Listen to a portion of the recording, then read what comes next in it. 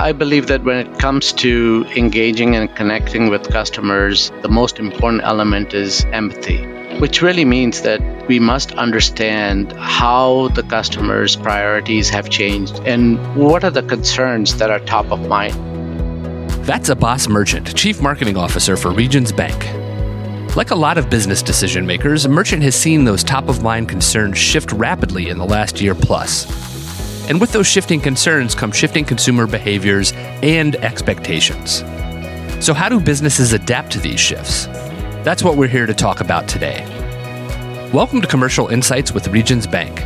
I'm your host, Chris Blose, and Abbas Merchant is joining me today to offer his insight and perspective on how to meet customers' new expectations. Your customers are simply not the same in mid-2021 as they were in the recent past, so your business can't be either. Abbas, thank you so much for joining us today. We appreciate getting your perspective. I'm sure adaptability has been on your mind a lot in the past year. I mean, it's something we've talked about over and over again on this podcast. And something I'm curious about is, we've all been adaptable as businesses and as customers and as consumers. How has that affected the expectations we have as consumers? Prior to the pandemic, most of us were focusing on our higher order needs. If I were to use Maslow's hierarchy of needs as a framework, we were focusing on building meaningful relationships and looking ahead to the future. And for most people, focusing on personal and family safety was not top of mind or a daily concern for us. But the pandemic has forced us to adapt to the new realities and really focus on our fundamental needs, which are how can we keep ourselves and our loved ones healthy and safe, and how do we maintain our relationships while we are homebound? So, in turn, it has also sort of redefined what home means to us. So the home has become a focus for all of our consumers. It has also led to an acceleration in, trend for adoption of technology to conduct business, to interact with our families, friends, and colleagues. And this has also led to sort of an increase in consumption of digital media. As a result, if we look at businesses, they've adapted to the shift in customer behavior by, leveraging more of the digital channels and focusing and using the digital channels more and more to interact with their customers, to communicate with customers over the in-person channels. So if you look at it today, doctors have had to adapt to telemedicine as a way of serving their patients. And most businesses have had to adapt to remote work environment and approaches using telecommunications, video conferencing. The final point I would make is that consumers, rather than going to grocery stores and restaurants, they've become accustomed to using delivery services. And these apps have become sort of the mainstay of how we are now living our lives. So those are some of the changes that I've seen in the marketplace. So I think what's interesting too is a lot of those things you've described, whether it's video conferencing, whether it's ordering online and things like that, those are things that existed obviously pre-pandemic, but the rapid acceleration that took place in the last year was just, remarkable to behold. What I'm curious about too, as we go forward to this, post-COVID environment, we may be looking at more people returning to, wanting to go out to eat or returning to the office, maybe even in more of a hybrid environment. So how do you see those expectations kind of carrying forward and businesses capitalizing on all of that digital acceleration that has taken place in the last year, even if it looks a little different a year from now than it does right now? That's an excellent point. In the early stages of the pandemic, we were all concerned about our associates and our customer safety. Now, let's say a year later or more, both customers and businesses have adapted to new ways of doing business. And I think that these new ways will endure into the future. And digital will become even more important as a way to engage with our customers.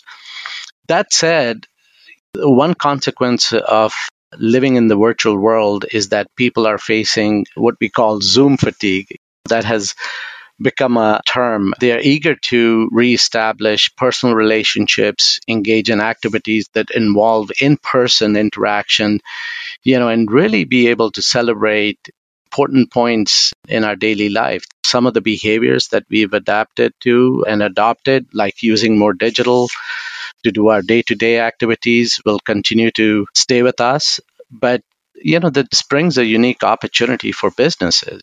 Companies going through the last year have been able to build new muscles in dealing with their associates, with their customers, primarily digitally. And today, as we look ahead, they're in a better position to combine the convenience of virtual with the high touch experience of in person interaction. I think that companies that can deliver simple, seamless experiences to customers across the virtual and physical realms, and if they can do that while demonstrating that they care about their customers, associates, and communities, those companies will be the best suited to thrive in the future. Well, I think it's interesting you're coming from an industry that was obviously already seeing a trend away from in-branch services, a lot of in-person customer interaction toward those digital services. So how does a business that has historically relied on relationships and handshakes rethink what customer service and kind of empathy and customer touch points look like in the future? When I think about customers, the pandemic going through the last year has really made some lasting impressions and lasting changes in customers' behaviors. The customers now have become more comfortable in using technology, and not only become more comfortable, they've embraced it. It has become a part of our daily lives. Today, more than ever before, customers are looking for three things. The first is simplicity, the second is speed, and the third is stewardship. I refer to these as the three S's.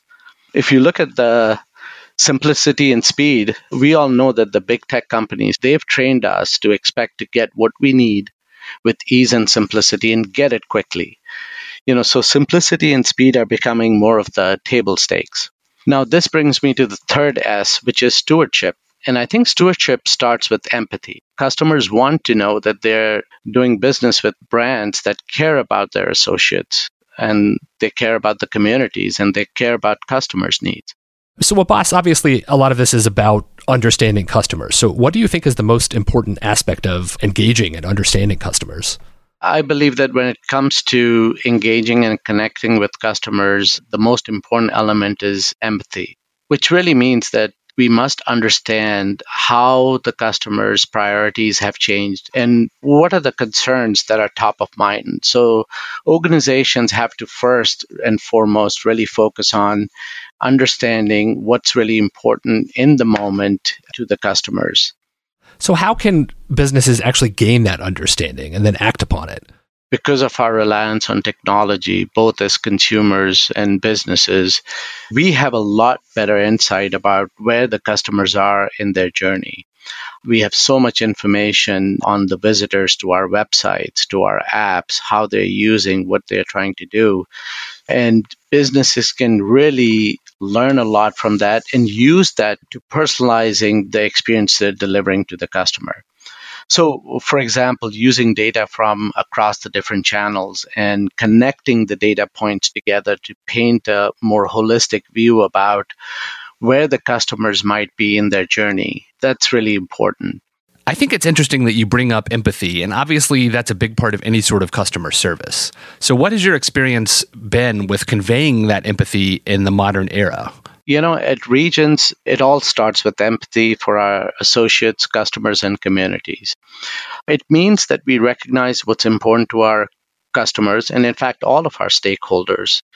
And we recognize that what's important not only emotionally, but also functionally, and then we do our best to deliver on that. For example, emotionally, we focus on allaying our associates and our customers' fears by reassuring them that they are our top priority and that we are here to help.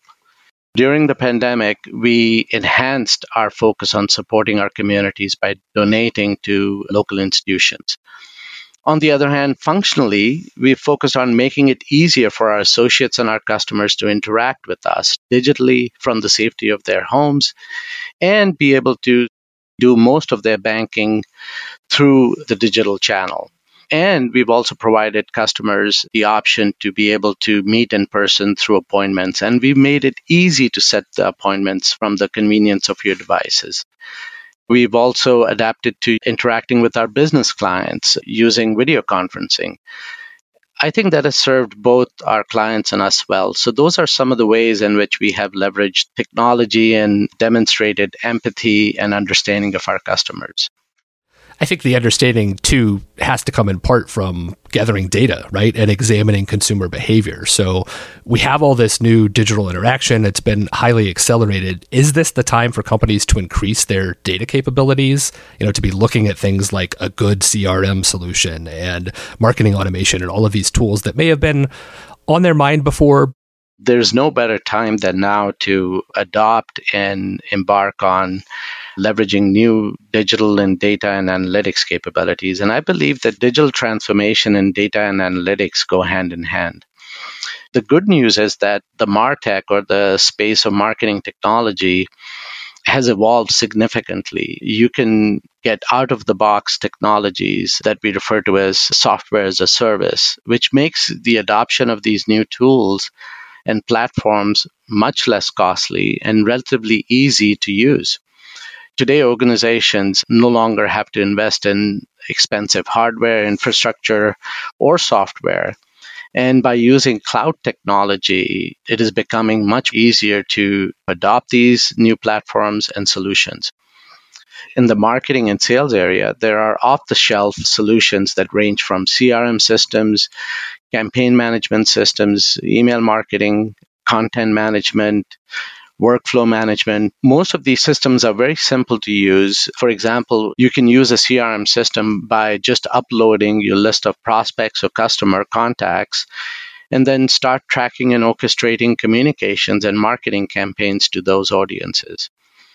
I think the biggest part of adopting the technology revolves around a fundamental shift. The fundamental shift is, rather than thinking of these as technical capabilities, we need to think of these capabilities as an ecosystem. What I mean by that is that the most important thing that I've learned in going through similar digital transformations is that it is not just about the features that these capabilities provide, but rather how well do they integrate. So, for example, how does the CRM system integrate with campaign management or workflow management or content management system? And I think that integration is really important. The good news is that many of these solutions that I referred to that are off-the-shelf software as a service type of solutions, they've already taken into consideration and built in integrations with other complementary solutions.